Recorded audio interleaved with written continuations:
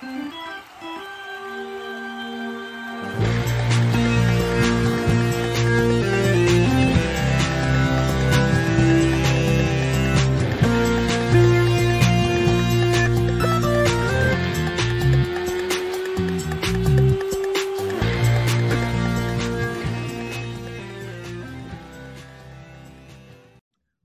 is up, guys? Welcome back to Chatter from the Cheap Seats, the podcast where we talk about sports, life, and everything in between. I am Jack. Sitting next to me is Sammy and Ori. We're going to have a banger of an episode today. Sammy, how are you doing?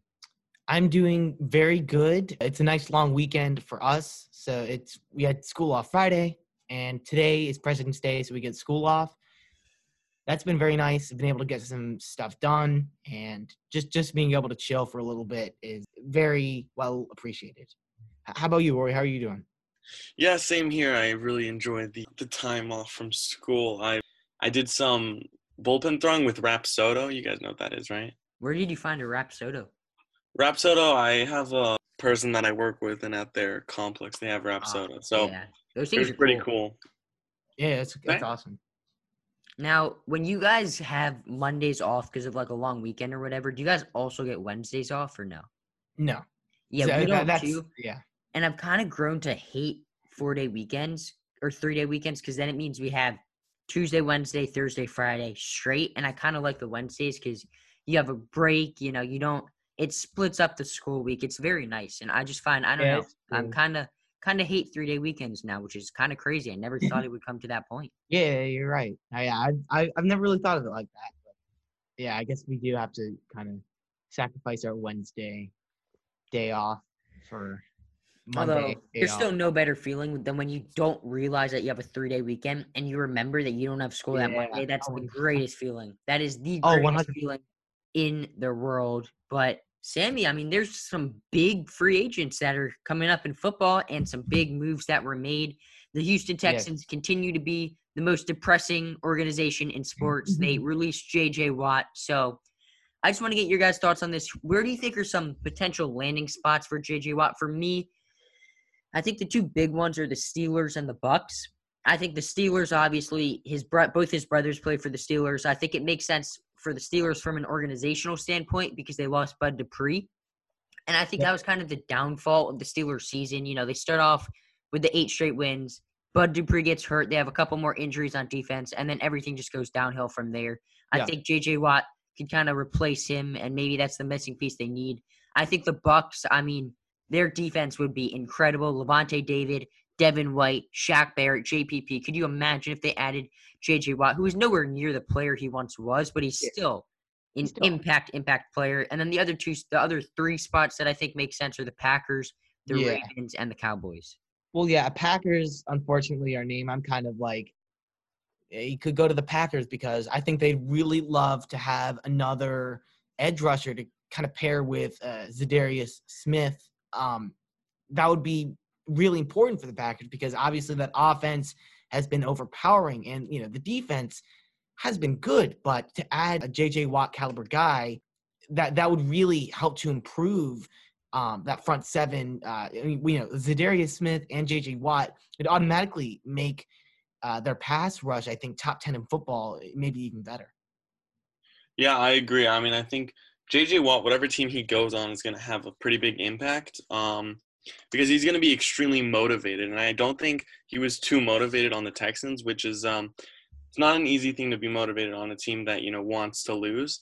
And he's also a very vocal guy, big locker room guy. So I think he's going to be a great impact for whatever team he goes to. I'm hoping he doesn't go to the Steelers, but in my opinion, I think that's probably the most likely landing spot for him at this point.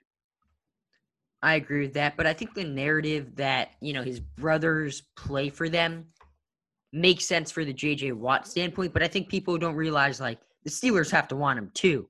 So I think if the Steelers didn't want J.J. Watt, I think there would be no chance that he ends up there. However, I think there is, you know, mutual interest on both sides, so it does make sense. Now, the wide receiver market is very interesting because there are some teams that have high draft picks that, I mean, this is a pretty good wide receiver draft. It's not like last year, but, you know, you still got Devontae Smith, Jalen Waddle, Jamar Chase. You know, there's some teams that are going to draft a wide receiver and run with it. However, there are also some very high impact wide receiver free agents on the market. So let's just start off with Allen Robinson. Sammy, I know this one hits close to home for you. Where do you think are some potential landing spots for him?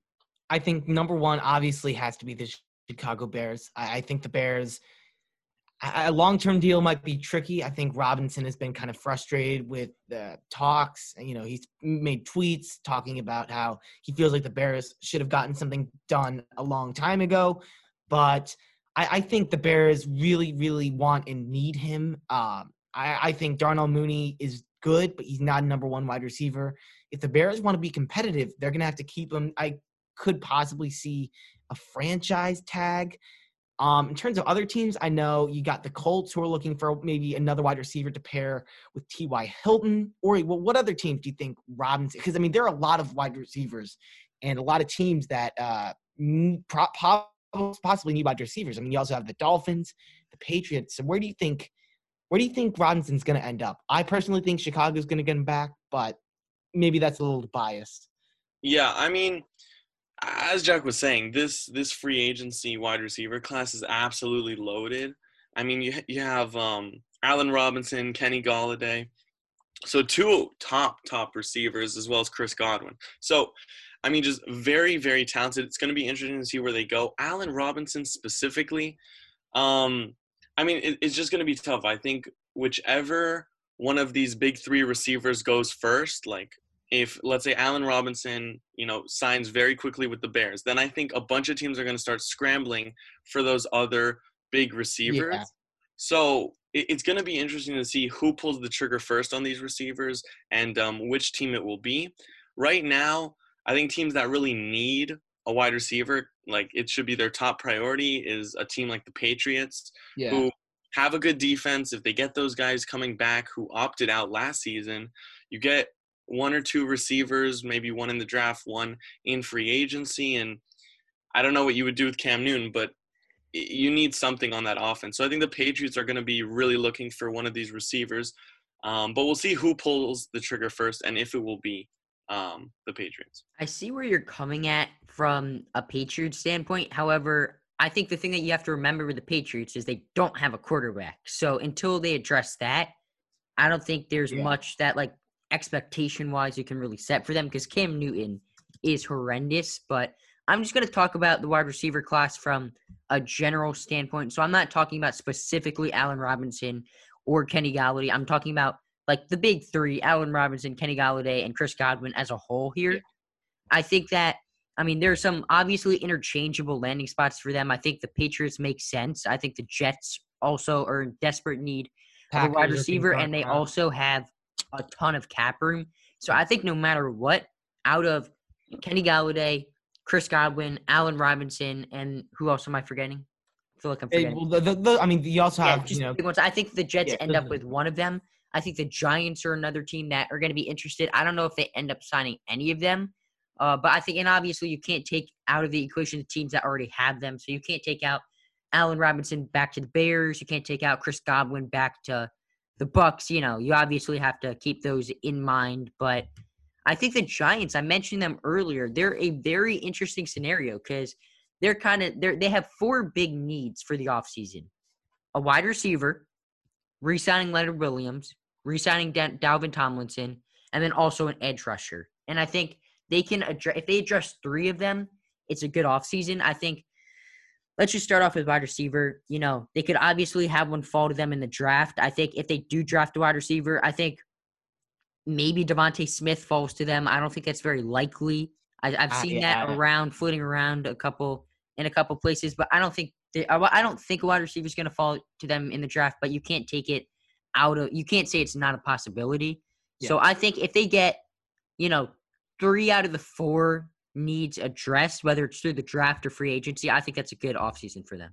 Now, another landing spot for some of these wide receivers, I don't really think we've talked about too much. The Dolphins, I think, would be very interesting for any of these guys because obviously they had like a very good surprise year. They barely missed the playoffs, unfortunately for Dolphins fans. And maybe the push that they need is to really kind of flesh out that offense is another wide receiver because Devontae Parker is, their number one guy. You love him. He's really making a case to be, a top 15 guy, maybe now, maybe in the future. But I think if they could add one of these guys who's a little bit more proven, that automatically makes that offense really, really explosive, because I think you already like what you're seeing a lot from Tua. I think you're going to see growth from Tua.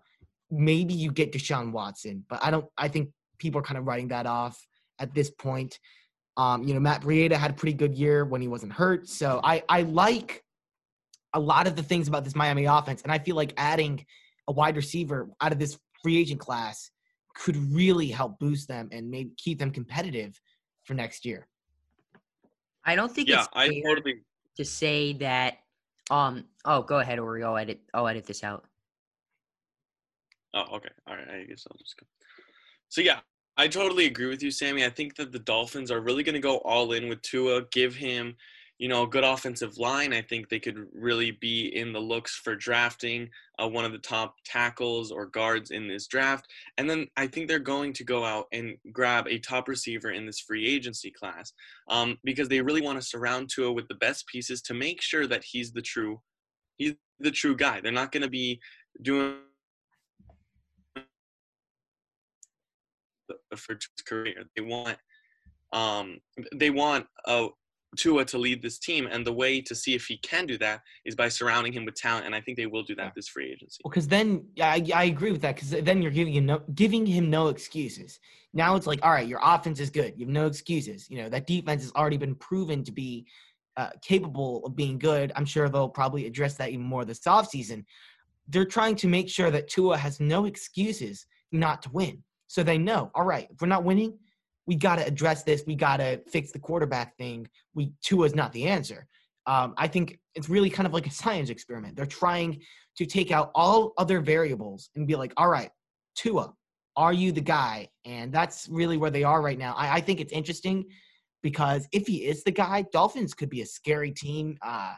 Don't think they're going to be able to take down the Bills for next year. I mean, anything could happen, but I think they'll be looking at a playoff spot for sure if things go to plan this offseason.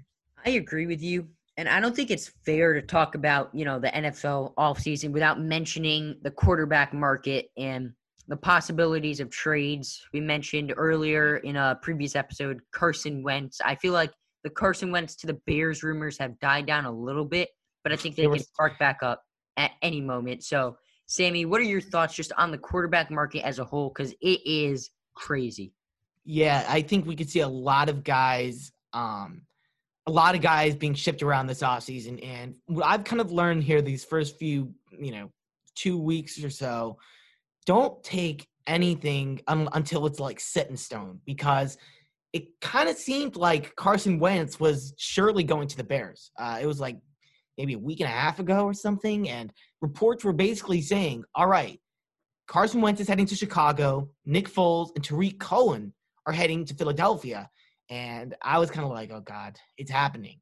But here we are a week and a half later. Hasn't happened. Tariq Cohen later that day posted on his Twitter, I believe, that he wasn't getting traded. Like, he talked to the GM. Wasn't happening. So I think we have to be very cautious with what we believe, because a lot of stuff is going to come out. Some of it may not be true. Some of it may not be credible. And I feel like just don't overexcite yourself, because I got like kind of scared that night, because obviously I don't think anyone really wants Carson Wentz. So I was kind of like, oh man. And I was just going through my head, but so far nothing has happened yet. In terms of some other quarterbacks, I mentioned Nick Foles, who he got to start some games this year. It wasn't too great, with the exception of a game where he beat the Bucs, which was, still don't believe how that happened, but he could possibly get shipped with the Bears trying to invest money in maybe a free agent quarterback. I already talked about Carson Wentz. I think Jimmy Garoppolo, 49ers don't seem too thrilled about trading him. I think their price is very high. And Deshaun Watson, of course, I just kind of like Jimmy Garoppolo, the chances are not looking very likely. But, if training camps come and Deshaun Watson doesn't show up, it might just be a situation where he doesn't really leave Houston much choice. So it's very interesting. A lot could happen. You also have Dak Prescott, who is a free agent. I believe that he's going to get franchise tagged. I think that's kind of the belief around the league right now. But, we have to just kind of let things play out because anything could happen. I think we just going to have to wait, let the offseason play out. Yeah, I agree with you there. So that is kind of the free agents part. We have some other trade candidates. Jack, did you want to highlight any of the ones that are kind of floating around right now? Yeah, I mean, Stephon Gilmore is an option. I don't think Geno Atkins gets moved. He's on our list here. I think Evan Ingram, the only way Evan Ingram gets moved is if the Giants draft Kyle Pitts in the draft. We already touched up on the quarterback market. I think there are a lot of trade candidates that don't necessarily need to get moved. I think teams, if there's an opportunity that arises, they do trade them. I think if not, they just sit still. I think I'm not necessarily talking about the quarterback market. I think that's a whole different animal here. Yeah. But speaking of some moves that did happen, Sammy, let's move on to baseball because we did have some moves. Yadier Molina signs 1 year, $9 million back with the Cardinals. I mean, I think everyone knew he was going to re-sign with the Cardinals. Yeah. There's no way this was a legacy signing. I think the $9 million was sort of a payment for what he's done in the past a little bit.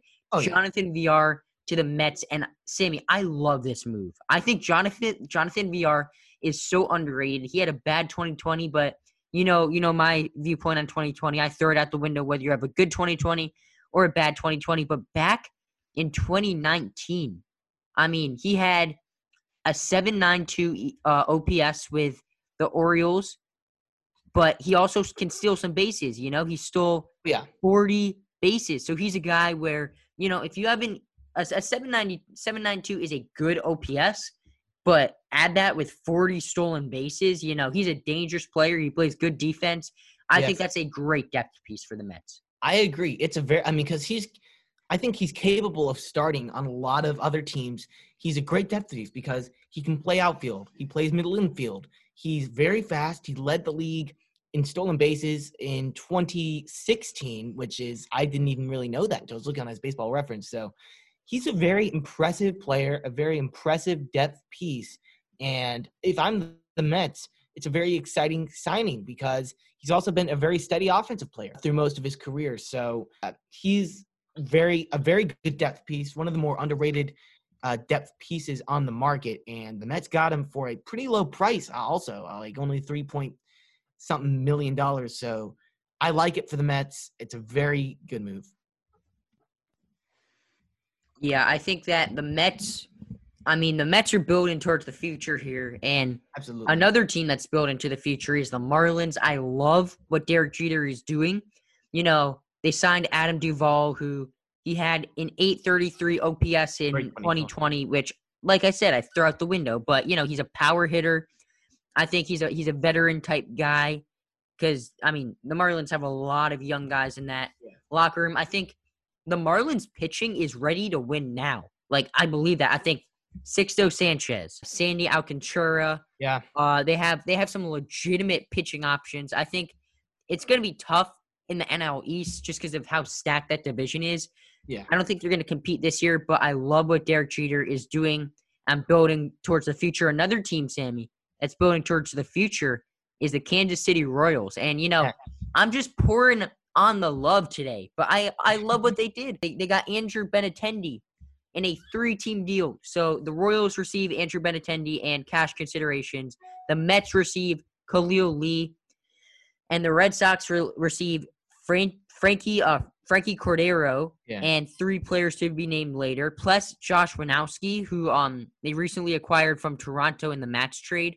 However, Frankie Cordero is kind of the big centerpiece in this deal, and he's a guy where, he's got everybody raves about his potential. His exit velocity is off the charts, but he hasn't been able to put it together yet. Just on the Royals' standpoint of the deal, I like how they're a team that might not compete this year necessarily, but they're not just going flat out rebuild. They're trying to stay competitive.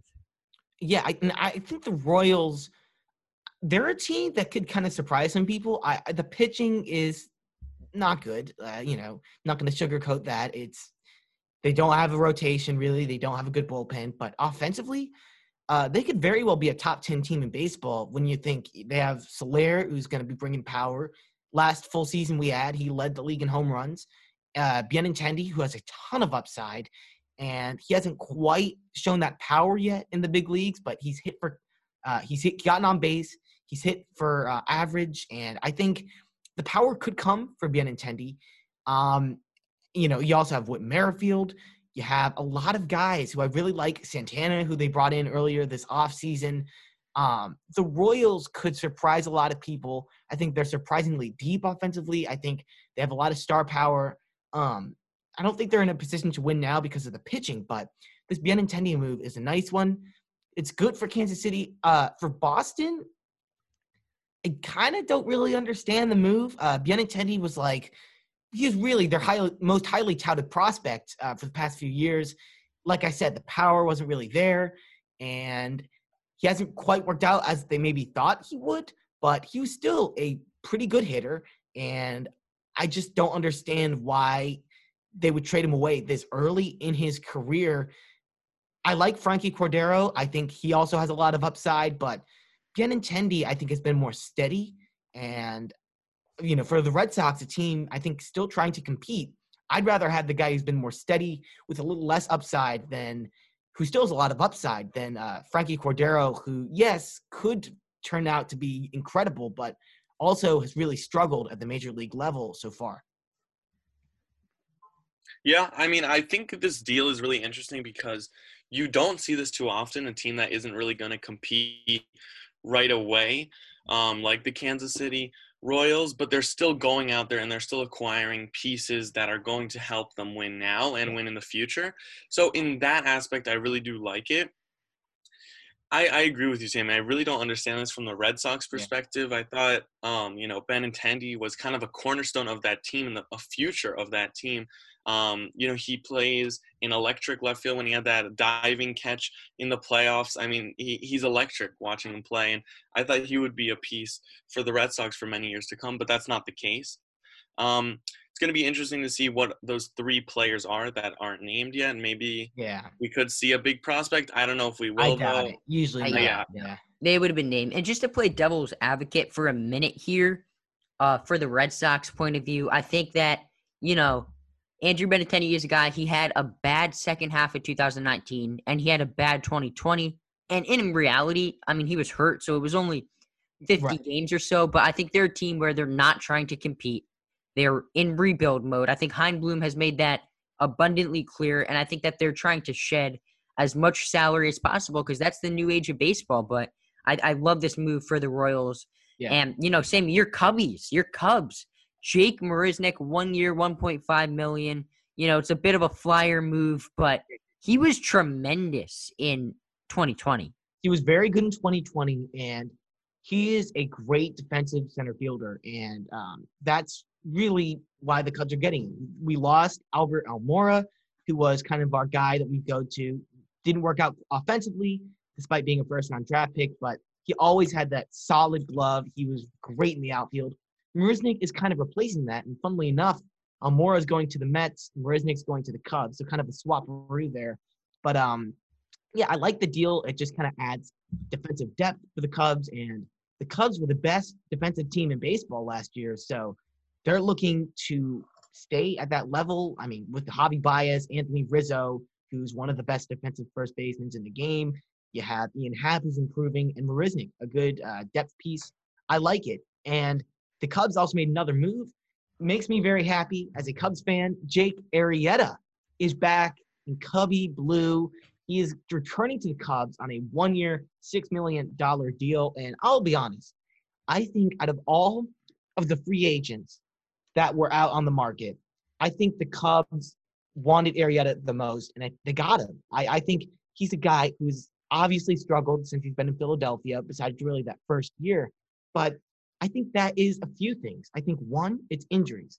He's obviously been very injury prone, which is an issue in itself, but it's kind of an excuse. I say you can't look at those numbers too closely because he's been very hurt. And I was listening to a Cubs podcast, and they were kind of talking about how there were adjustments that he wanted to make, one of which being he wanted to throw his sinker low, despite the league is kind of going in the opposite direction. You don't see too many guys doing that anymore. And the Philadelphia pitching coaches let him do that. And that's where he got burned a lot of the time. So with these Cubs pitching coaches, what the guys in this podcast were saying is that they can make that adjustment. And Arrieta, he's had success in Chicago. He'll probably trust those guys more, maybe stop throwing that sinker low and stuff like that. I think the Cubs have, with Tommy Hotovy, much better pitching coaches than Philadelphia. And if he can avoid injuries, stay healthy, he's not going to get back to his 2015, 2014 form, but he could be a solid 4 or 5 starter, and that's what they want, not to mention the nostalgia effects. I love seeing the beard back in Chicago. Yeah, I mean, I don't think there's anything wrong with that move by any means. I think baseball, you've seen a lot of pitchers go for, throwing the fastball up in the zone, throwing their breaking balls low in the zone, get that high spin rate up, big deal in baseball nowadays. So I think if the Cubs analytic system or analytic front office, if the Cubs analytical team can help Jake Arrieta get back to that point where he's throwing that fastball up in the zone, even though it is a sinker, I think there's some upside there. I really do. Now, Jay Bruce to the Yankees is another move that, it was a minor league deal. It's not a huge deal. If he's bad, they cut him. It's not a big deal. If he's good, I think the best possible scenario is that he replaces Mike Ford as sort of their backup first baseman, can play some outfield. He's got power. But, yeah, so I think that's kind of the upside for him. Yeah, and then another big move, probably the biggest move of this – or no, there are 2 big moves that we have yet to talk about. First of all, James Paxton, New York Yankee, but he's heading back to where he started. He's heading back to Seattle, 1 year, $8.5 million. And I think Paxton – I doubt Seattle was his first choice. I bet he would have loved to go back to New York. Obviously, I'm sure he'd rather compete than – be on the Mariners. But I think the good news for him is that he'll probably be towards the front of that rotation. He'll get a lot of innings if he can stay healthy. And it's a chance for him to maybe show that he's worth even more money. So, it's only a 1-year deal. Once he reaches free agency again next year, maybe he'll be earning more money. Maybe he'll want a long-term deal. So this is really Paxton saying, all right, here's a chance. I'm going to try and prove myself here. The Mariners aren't a good team. I'm just going to go out here, compete, and show these contenders that I'm worth a long-term deal. And I don't know if he'll earn it. Paxton, I think the Cubs were looking at him as well in terms of starting pitchers. So he's a fun guy, and I like the deal. I think he's definitely looking to earn more money, though, once his contract is up. Last but not least, definitely not least, though, Justin Turner back to the Los Angeles Dodgers. 2 years, $34 million deal. What do you guys think of this? I think I've been saying this all offseason.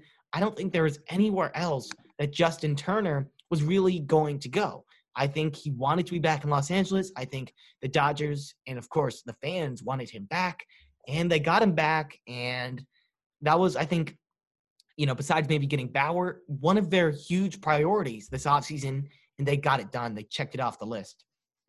Yeah, I mean, they really just said, we don't care about the luxury tax. They were totally okay with, absolutely blowing through it. But I like the move because, they want to stay relevant. They want to keep winning. They just won a World Series after having a few heartbreaking losses in the playoffs, and they want to go back. They want to keep winning.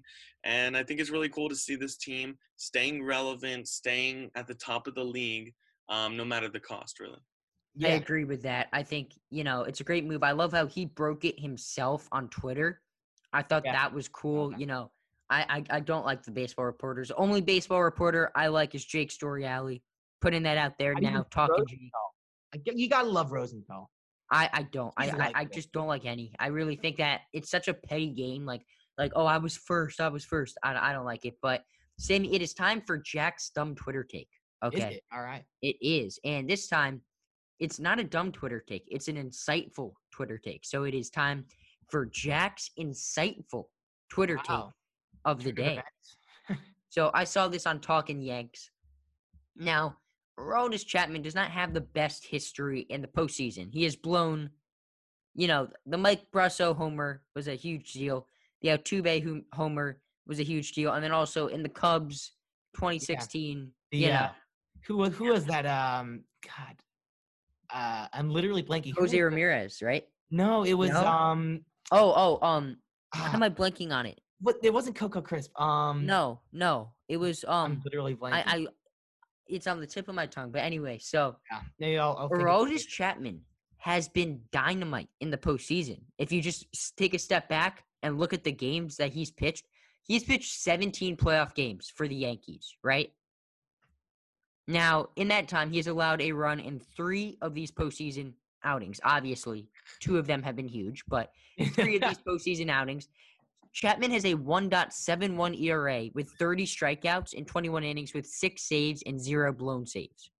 Yeah, well, I mean that's great and all, but like when you're giving up home runs in the biggest moments in like Game 5 last year, and then I agree with that. I think that the narrative that he's a bad postseason pitcher is overblown. Now, speaking of the Yankees, let's get to the AL East predictions and previews. It is that time of the year. Everyone, give it a clap. Clap it up.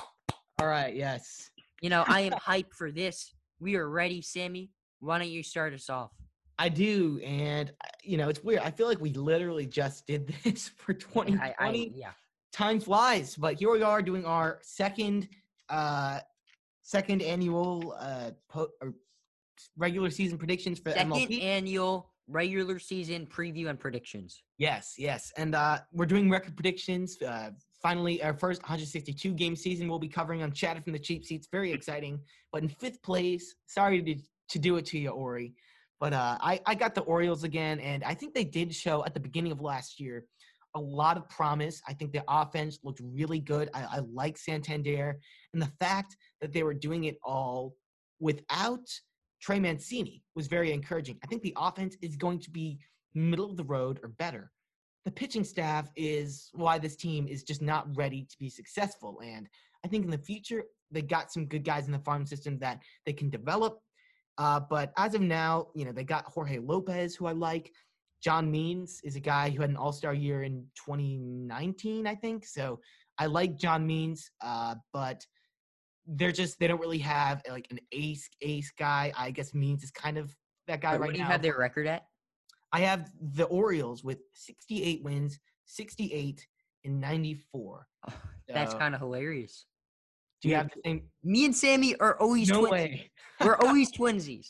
Wait, do we have the same exact record? Exactly same record. That's we did not correspond this before. Like exact same. I have it in my notes. 68. Wow. In a 60 game season, that's a little easier to do. But in 162 games, mean, what are that's you crazy? Odds? I mean, come on. Yeah, Jack, what are your thoughts on the Orioles? 5th place. Yeah. So I have them in 5th place also. I have them 68 and 94. I think their lineup has a lot of potential. I mean, yeah, absolutely. Obviously, you love Trey Mancini. I think Anthony Santander is a huge piece. Mountcastle and DJ Stewart are all nice pieces. They're young. They have a lot of talent in that farm system. Pedro Severino, I like. Yeah. I mean, he's not that. I mean, I think he has some upside. Yeah, I agree. But they're pitching. I mean, when your best starter is John Means, who, you will say that, oh, he had an all-star year in 2019. He had a 3.6 ERA in 2019, and the only reason he was an all-star is because you have to have an all-star from every team, and he was the best player on the Orioles. So I feel like me. A 3.6 ERA is not awful, but I mean, when you're talking about your best pitcher, right? And in 2020. Now I know that I don't like bringing up 2020 stats, but he did have a 5.6 FIP and a 4.5 ERA, so he got lucky with a 4.5 ERA. Yeah. But I mean, their starting pitching is atrocious, and their bullpen is even worse than their starting pitching. Their bullpen, they do not have they had Michael Givens, who they traded away, and now, I mean, they have, what's his name? Dylan Tate, I guess, is their only reliever that I can really see having a good year. Everyone else is just awful. I mean, their pitching is atrocious. Yeah, I mean, Orioles, I think they're definitely heading in the right direction. I like what's going on, but they're just not ready yet to. Yeah, I agree with that. I agree with that statement. All right. So, yeah, I also have the Orioles here in fifth place. I have them with 71 wins. All right. Fair. That's fair. And I think it's because you guys are missing some stuff here. There's gonna be young studs. It's a 3-game difference. I mean, what are we really missing? Yeah, but you guys are bashing this bullpen, which I don't think is going to be as bad as you say. Tanner Scott is on the come up. Dylan Tate is on the come up. These are all guys that are going to ball out this season. I feel it. And then you have a bunch of young studs. You know, as you said, we have Chance Sisco, who's a big catching prospect, and then obviously Pedro Severino, who had a really good 2020. Yeah. Freddie Galvis, we signed. Rio Ruiz, who, again, is on the comp, Anthony Santander, Austin Hayes. We have a lot of young power on this offense. So I think the offense is going to carry this team. The 71. But the pitching is not going to be as bad as I think you guys are saying, although it's not going to be enough to be over 500 with only 71 wins. Yeah, that's fair. Yeah, I think the future is definitely bright for the O's. Sammy, I have some good news for you. Not Sammy, Ori, I have some good news for you. All right. I have I'm kind of a good luck charm for prospects. If I'm at a prospect's major league debut, he's going to have a fantastic career. Okay. All right. I was at Lucas Giolito's debut, and I was at Trey Turner's debut, and I was also at Aaron Judge's debut. When Aaron Judge went back to back. So, you know, I have a great track record of being at amazing baseball players' debuts. Now, I was at Austin Hayes' debut in 2017. So, I mean, you got to factor that in. That you got to put in the Jack effect there. Yeah, I think that's a very, very important. That's a very valid point. Okay. Very valid point. Ori, do you want to give your fourth place team now? Yeah, let's do it. Okay, so I have the Red Sox here. I don't think it's too surprising. They made a few moves that I thought was good. You know, they're staying relevant. Eduardo Rodriguez is coming back. They have a pretty good, I mean, not a really good bullpen, but I mean, you have guys like Adam Ottavino. But you know, the real power on this team is through the offense with guys like Rafael Devers, Xander Bogaerts. But I don't think it's going to be enough to kind of carry this team. So I have them winning 76 games here, going 76 and 86, slightly above the O's. All right, Jack? Yeah, so, you know, I kind of agree with Ori. I have them going 78 and 84 as my fourth place team, the Red Sox. I think their lineup is still very good. You know, their left side of the infield, I will take with about any left side of the infield in the major leagues, with Rafael Devers and Xander Bogaerts, who I think Xander Bogaerts is one of the best shortstops in baseball. I think he's highly underrated. But, I mean, they signed Kiki Hernandez. Alex Verdugo, you know, is going to be great. However, their pitching is bad. But there is a world where, you know, Sales coming off the Tommy John, he comes back nicely. Erod and Evaldi have good years. So I think they're going to be better than people expect. But I don't think they're going to be great. I think their bullpen, Adam Ottavino is a guy where I can see him getting flipped to a competitive team at the deadline. So I don't know how competitive they're going to be, but I think they're going to be better than people think. All right, boys. Hot take. Y'all ready? And Jack, you were kind of talking about it. I have the Rays in fourth place, and I have the Red Sox in third place. Whoa. So yeah, I think I got some evidence here, and it could turn out completely different. I think the Rays could easily win 95 games. I think I'm putting them closer to their floor. I think the Red Sox, I'm putting them closer to their ceiling. I don't think with their pitching limitations, guys coming off injuries, I don't think the ceiling is too high. But I think their ceiling is at 86 wins, which is where I have them. And I have the Rays at 84 wins.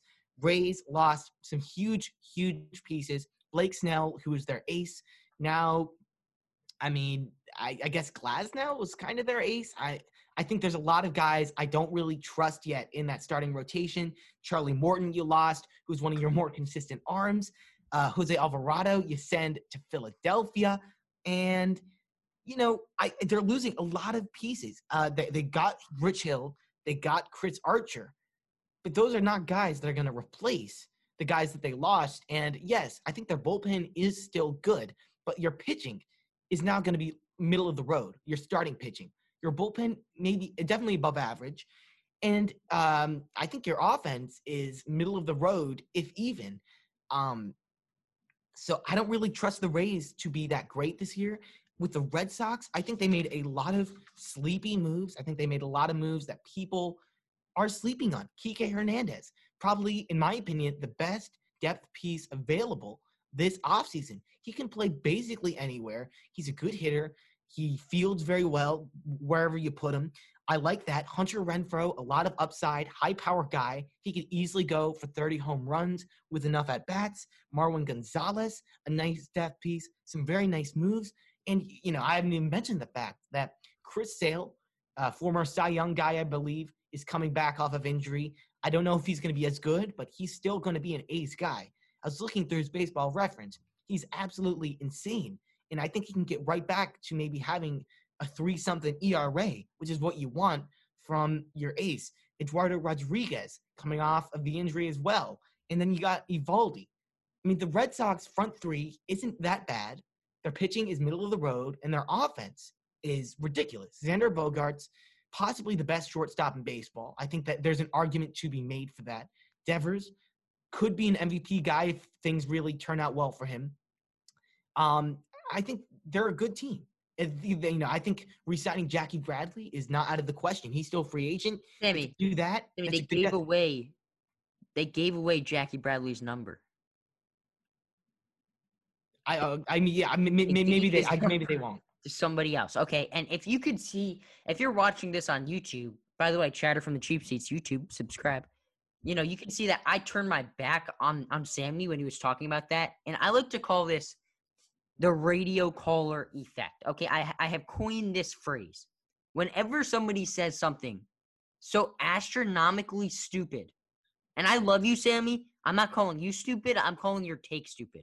Okay, whenever somebody says something as astronomically stupid as what my friend here, Sammy, just said, I'm going to call it there's no, my mind is so blown. There is no, right reaction to it. So I'm going to call this the radio caller effect. When somebody says something, I think we should put, I think we should put Brett Gardner. I think Brett Gardner should play third base, Why don't they move Bryce Harper behind the plate? He was a catcher in the minors.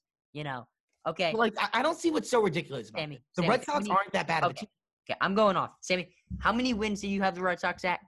With 86 wins. 86 wins. You have the Red Sox with 86 wins. How do you have the Red Sox with 86 wins? They have no pitching. Chris Sale is coming off of Tommy John. Even if he's good, he's going to be on an innings limit. Erod, he had myocardosis last year. Nathan Eovaldi is the most injury-prone pitcher in baseball history. Their bullpen sucks. They have two good relievers. Adam Ottavino is probably going to get flipped. Kike Hernandez, who was a depth piece on the Dodgers, I know he will start on most teams. He's going to start for them. The Red Sox are in full rebuild mode. How can you say that they're going to win 86 games? That is so far out of the question. When you said a hot take, I was expecting you to say the Rays were going to lose by 2 games and the Red Sox were going to have 80 wins at the most. There is no way that this Red Sox team wins 80 games. I am going to lay it all out on the table. Sammy, if the Red Sox win over 80 games, so 81 or more, 80 is a push, 79 or less. If the Red Sox win 81 or more games, I will wear a Red Sox hat for every single day, every single episode that we do from the time that the 2021 season is over to the time that the 2022 season starts. I will be rocking a Red Sox cap. Bet. Look, I don't think this is that ridiculous of a take. 86 wins is, I'm not exactly sure, but it's right around where they were in 2019. And when you look at them, they're not that different of a team. In fact, they may be an improved team. The only thing I will say, the Benintendi trade, which we already talked about, confuses me a bit. But Franchy Cordero, like I said, a ton of upside. I think if things go well for Boston, I think if they could avoid injuries, which isn't I think if Cordero works out, fine, maybe not a superstar, you're still a good team. The Red Sox, I see no reason why they can't win 86. I totally agree that, their floor is probably somewhere around, 72 games. They could easily finish in last place in this division if, injuries hit them and all of that. But I think there's no reason that this Boston Red Sox team can't win 86 games. You're saying they're rebuilding, and I kind of maybe, but I don't really see it. With all these signings they made, nice depth pieces that could be starters like Kike and Hunter Renfroe, I think they're a team that can still sneakily maybe even compete in the AL East. Not really compete, but win more than half their games. And that's where I am. I think it's completely possible for them. Let's towel off here. Let's everybody take a deep breath, okay? Let's not get crazy here. So, where were we? So I think we've all talked about our fourth place teams. Have you? I talked about my third. Yeah, and Sammy, just to go back to your take real quick, why do you have the Rays slipping so much? I think, Blake Snell was a huge, huge part of that team's success. And we have to remember that if the Yankees weren't so injured last year, the Rays would not have won as many games. They would have not won that division. I think their record is a little bit inflated from last year because of that. And, they were like a second-place team in 2019, a very good second-place team, but I don't think 84 wins is out of the question for them when they're losing some of their best pitchers in Snell and Morton. Their offense, they didn't really make any moves to bolster the offense. They lost a few pieces, actually. And I don't really see a lot of the guys having huge years. I don't think Lau is going to be the same. I think Ji-Man Choi is going to be fine. That's kind of my reasoning with the Rays. Once again, I think the Rays are a team that they can make the playoffs again. I don't think they're going to win this division by any means, but they could win 90, 92 games. But I think they're definitely regressing, and it's not really their fault. They always have these money issues. They can't really keep guys that are good, and then they have to pay, like Blake Snell. Yeah, okay, I respect that. So now we'll go. I guess Sammy already told us his third place team, but Jack, tell me yours.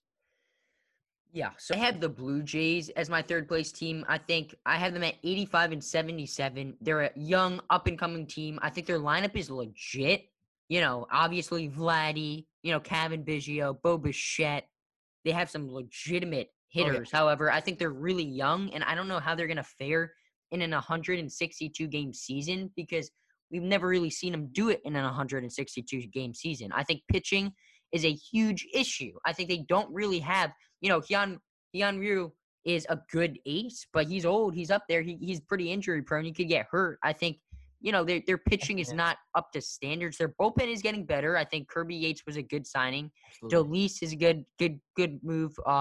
Romano is a good piece. I think they're a good up-and-coming team, and I think maybe they have, they arrive a year early type of thing. However, I'm not really nervous as a Yankee fan of them yet. I think they're still kind of little brother at this point, and I still think that they're not quite there yet. Yeah. So let's see. Did you do your third place team? No, I'll do it now. I agree with Jack. Blue Jays made a few nice moves on offense. Obviously they had the big signing of George Springer. They also acquired Marcus Semien, and then you have these young guys who are just going to keep being better. And so I think they're on the come up, unlike the Rays who are going down, but I still don't think they're going to surpass the Rays this season, but probably next year. Again, I just think the pitching is what does them in, and they'll have next year and this year to kind of find their way when it comes to the pitching. But their offense is going to be legit. It's going to be on fire. I have them winning 83 games, going just a little bit over 500. Yeah, so I'll move on. I have the Toronto Blue Jays in second place, and I think they're a team that's, I think they're not going to be at their full potential, but I think they're getting there. I think they're a team that can absolutely compete by signing Semien and Springer, really fleshing out that offense. That tells you all you need to know. They want to compete this year 100%, and they absolutely can. They have a lot of up-and-coming stars, like you guys already talked about, with Vladdy, who I think without maybe focusing as much on playing third base, because he'll be at first, or maybe even DHing some of the time, I think he's going to be able to hit a lot better. I think his ceiling is incredibly high. Guys like Cavan Biggio, Bo Bichette, I think it's going to be a very exciting team without a doubt. In the pitching, I think the bullpen, AJ Cole, I like where he could be going. Kirby Yates, good signing, despite a bad 2020. He was one of the best relievers in baseball in 2019. I think the Blue Jays, think that he can get back to that level. And Hyunjoo Ryu, I love him. He's, been one of the more consistent arms past 2-3 years. So, yeah, I really like what the Blue Jays did this offseason. I have them with 92 wins, 92 and 70. I think they're easily good enough to be in second place in this division. You guys, I guess, have the Rays in second place? Yeah. So I'll start off here. I have the Rays in second place. I have them going 88 and 74. I think that losing Snell and Morton is huge. I think that's a ginormous deal. I think that's going to hurt a lot. I think Alvarado in the bullpen hurts also. Absolutely. But I think the Flyers on, Michael Wacha, Rich Hill, on Chris Archer, I think the Rays are going to raise. And one out of those three guys is going to have a resurgence and a huge year. I do believe that. I think the Rays develop starting pitching, and the Rays find starting pitching better than any team in the MLB.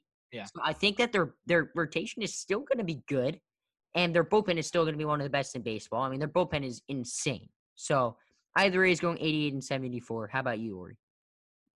Yeah, so I have the Rays going 85 and 77. I agree with you, Jack. I think even though they lose Blake Snell, they took a few flyers, and one of them has to hit. I mean, that's just the Rays' way. That's how they've been doing it. That's how they found their success. So I think that's going to be more of the same. And because now we know all of our teams up until number one, I think we all have the Yankees here. So I guess I'll start it off here on what I think about the Yankees. First of all, I have them going 94 and 66. They're going to have a much improved, maybe not a much improved team, but hopefully because they won't face as many injuries, it'll be better for them this season. I don't know. I just am not completely in love with this starting pitching. And they do have a tough, and this AL East is very tough. So, playing all those inner division games is going to be difficult for them, but I still have them winning 94 games and winning the division. Yeah, I'll go next with the Yankees. I have them with actually 10 more wins than you have them with. I have the Yankees winning 104 games, and I think they are way above everyone else in this division. I don't think it's even close. I think they're going to kind of beat up on these teams. I think what's going to happen is second, third, and fourth, are going to beat up on each other, Rays, Red Sox, and Blue Jays. And then the Yankees are going to be way above everyone else because they are. If they can stay healthy, I think they had a lot of great moves to bolster the rotation. You lose Tanaka, which hurts from a baseball and a personal level. But Tyone, Jack's very sad about Tanaka. But Tyone, I think, has a lot of upside if he can stay healthy. Kluber, if he can stay healthy, should be a nice guy to be able to throw in there. And, Garrett Cole obviously has been top 3 pitcher in baseball probably. So I think the Yankees are a great team. And then this offense is just absolutely ridiculous. And if you can get a full year of Judge and like a full year of like one of the other stars, the Yankees will be absolutely set to win 100+ games. But you got to make sure these guys are healthy. That's been a huge issue. I mean, that's a huge factor. If the Yankees can stay healthy, they're the second best team in baseball, I think, almost without a doubt. So it's unfortunate, though, because they haven't been able to stay healthy. Yeah. If they do, 104 wins is what they're going to get, in my book. Jack, I had the Yankees at 95 wins. I had the Yankees at 95 and 67. Now, that may also seem low, but it is not because I don't think they're the second best team in baseball. I do think they're the second best team in baseball, but I think at this point, you have to factor injuries in. I think it's been 2 years of like nonstop, like almost like unbelievable injuries, like almost like not normal. Like it is not normal the amount of injuries this team gets. Now, I think that there were going to be injuries last year. Eric Cressey, the Yankees training guy who best in the business they hired last year, said that there were going to be injuries because it is his first year implementing his plan. So I wouldn't be shocked if there weren't as many injuries this year just because, this is his second year as the Yankees training staff guy. I think he's going to make a big difference. But I think the reason I have 2 main factors for the reason why I have their win total so low. I think one is, like I just said, the injuries. And I think the other is the Yankees will be winning by such a high margin. They'll be up by like 6-7 games going into the last couple of weeks of the season. I think they're going to kind of take their foot off the gas a little bit and sort of prepare for the playoffs, especially with the amount of injury-prone guys that they have on their team. Maybe they rest guys a little bit more. than they normally do. You know, I think that if this team wins 100+ games, I would not be surprised whatsoever. Yeah, I think they can stay healthy. I don't think you would be surprised either, Ori, if they stayed healthy and won 100+ games. You know, no, if they stayed healthy, yeah, they're still talent-wise the second best team in baseball, in my opinion, better than the Padres. Now I also think that they took a couple of coin flips. I think if one out of two of Tyone and Kluber hit, if one of them hits their full potential, I think they have a top 5 rotation in baseball. Yeah, well, I mean, think one of them has their full potential. I mean, their full potential is crazy. With obviously Garrett Cole, the second best pitcher in baseball, Corey Kluber, Tyone, Davey, and Monty, especially with the depth of Clark Schmidt and Domingo Germán. And when Sevy comes back, I think that they might start him out of the bullpen at first to build him back up. But I think that he will be the number 2 pitcher come playoff time. So What is Sevy's schedule as of now for coming back? I think they said like late summer, but I think that's encouraging as well. Ultra conservative, just because, you know, with all the backlash that the Yankees have gotten with giving the timelines and not hitting, I think that's ultra conservative. I wouldn't be surprised if we see him in July, like early mid-July. I wouldn't be shocked. I think a realistic time frame is early mid-July for him. I think, and when you think of this team in the playoffs, if you have Cole, Sevy, and then flip a coin, whoever's healthier or better between Tyone and Kluber as your playoff rotation, that's a damn good rotation. Oh, yeah. Davey, Monty, Germán to the pen, and I think all three of those guys' stuff, especially Davey and Domingo's, I think their stuff translates really well to the pen, and I think that's a dangerous rotation in bullpen come playoff time. Yeah, I mean, that's a huge factor too. I mean, if you can get Sevy back, and which it seems like you will, and if he is good, that's huge. I mean, because his upside or his, potential is ridiculous if he can stay healthy. That would be huge, especially come playoff time. If you could have all of those guys healthy and, you hit on either Kluber or Tyone, the Yankees are definitely one of the best teams in baseball. And I think they'll probably end up, and for me, if they can stay healthy, they'll probably be the most winning team in baseball, because when you think about it, the Padres and the Dodgers are just going to beat up on each other a lot. So I don't think they might not even pass the 100-game mark. If the Yankees can stay healthy, though, I think they're enough above these other teams in the AL East to surpass 100 wins. But that does wrap it up for our AL East preview. We will be back next week for the NL East, so stay tuned for the NL East if you're a Nationals fan, because a lot of people listening probably are Nationals fans. That NL East is going to be a doozy. That is going to be I think you could probably put almost any of the teams. I mean, Marlins and Phillies maybe not, but maybe. You could probably put any of the teams. You could put – yeah, it's going to be crazy. Let's move on now to some more somber news in basketball.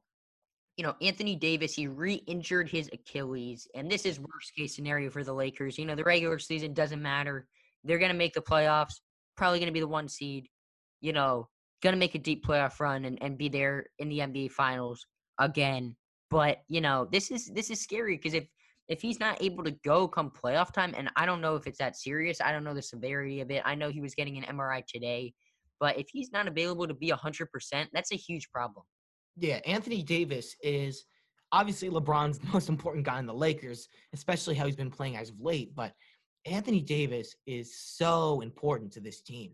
Just the dynamic he brings, because when you have him and LeBron on the floor at the same time, they're the best team in the NBA, without a doubt. It's so hard to stop.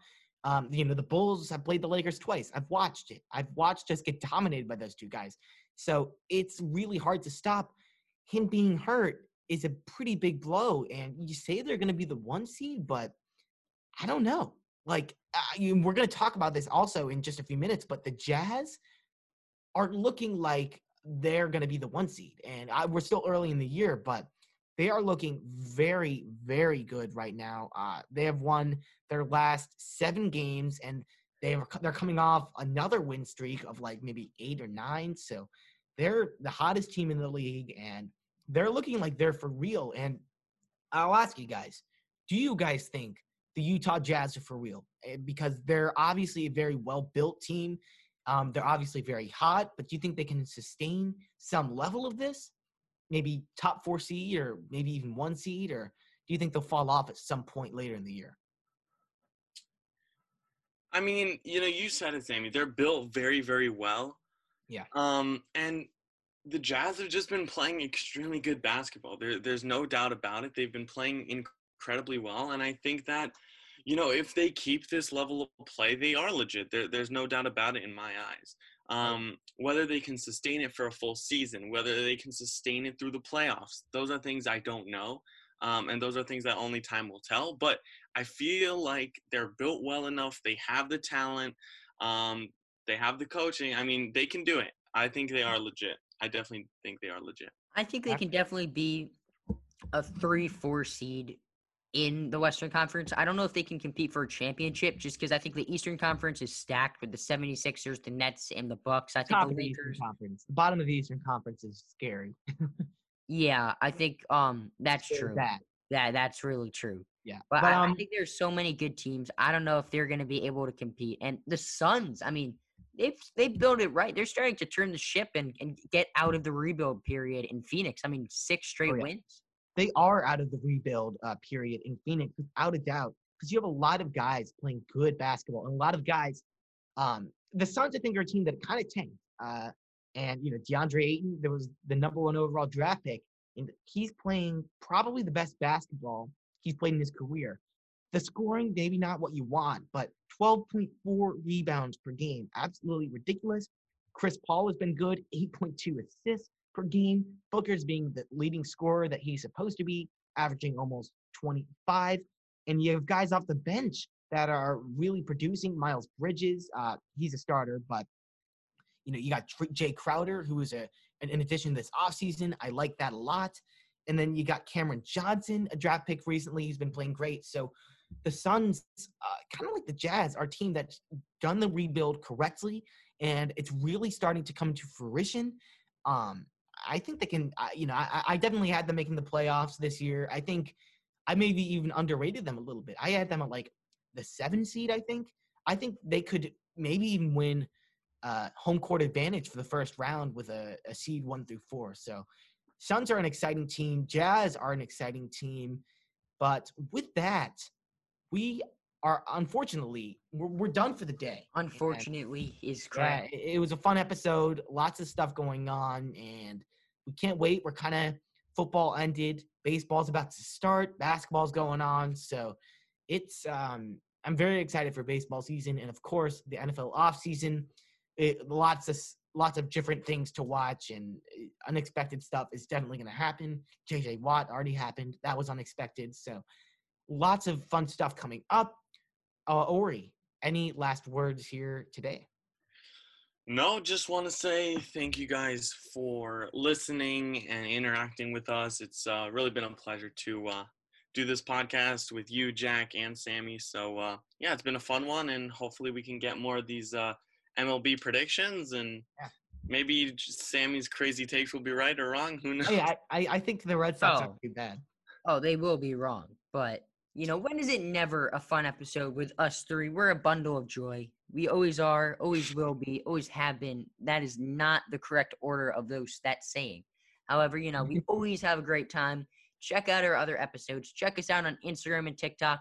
Chatter from the Cheap Seats on Instagram, easy. Chatter_Cheap Seats pod on TikTok. And we'll be back. We'll be back every Monday night. Maybe we'll push it twice a week once summer starts. But, we haven't had those discussions yet. But what a fantastic episode. We're going to have a fantastic episode next week and the week after. So make sure you keep tuning in. And Ori, take us out. Bye.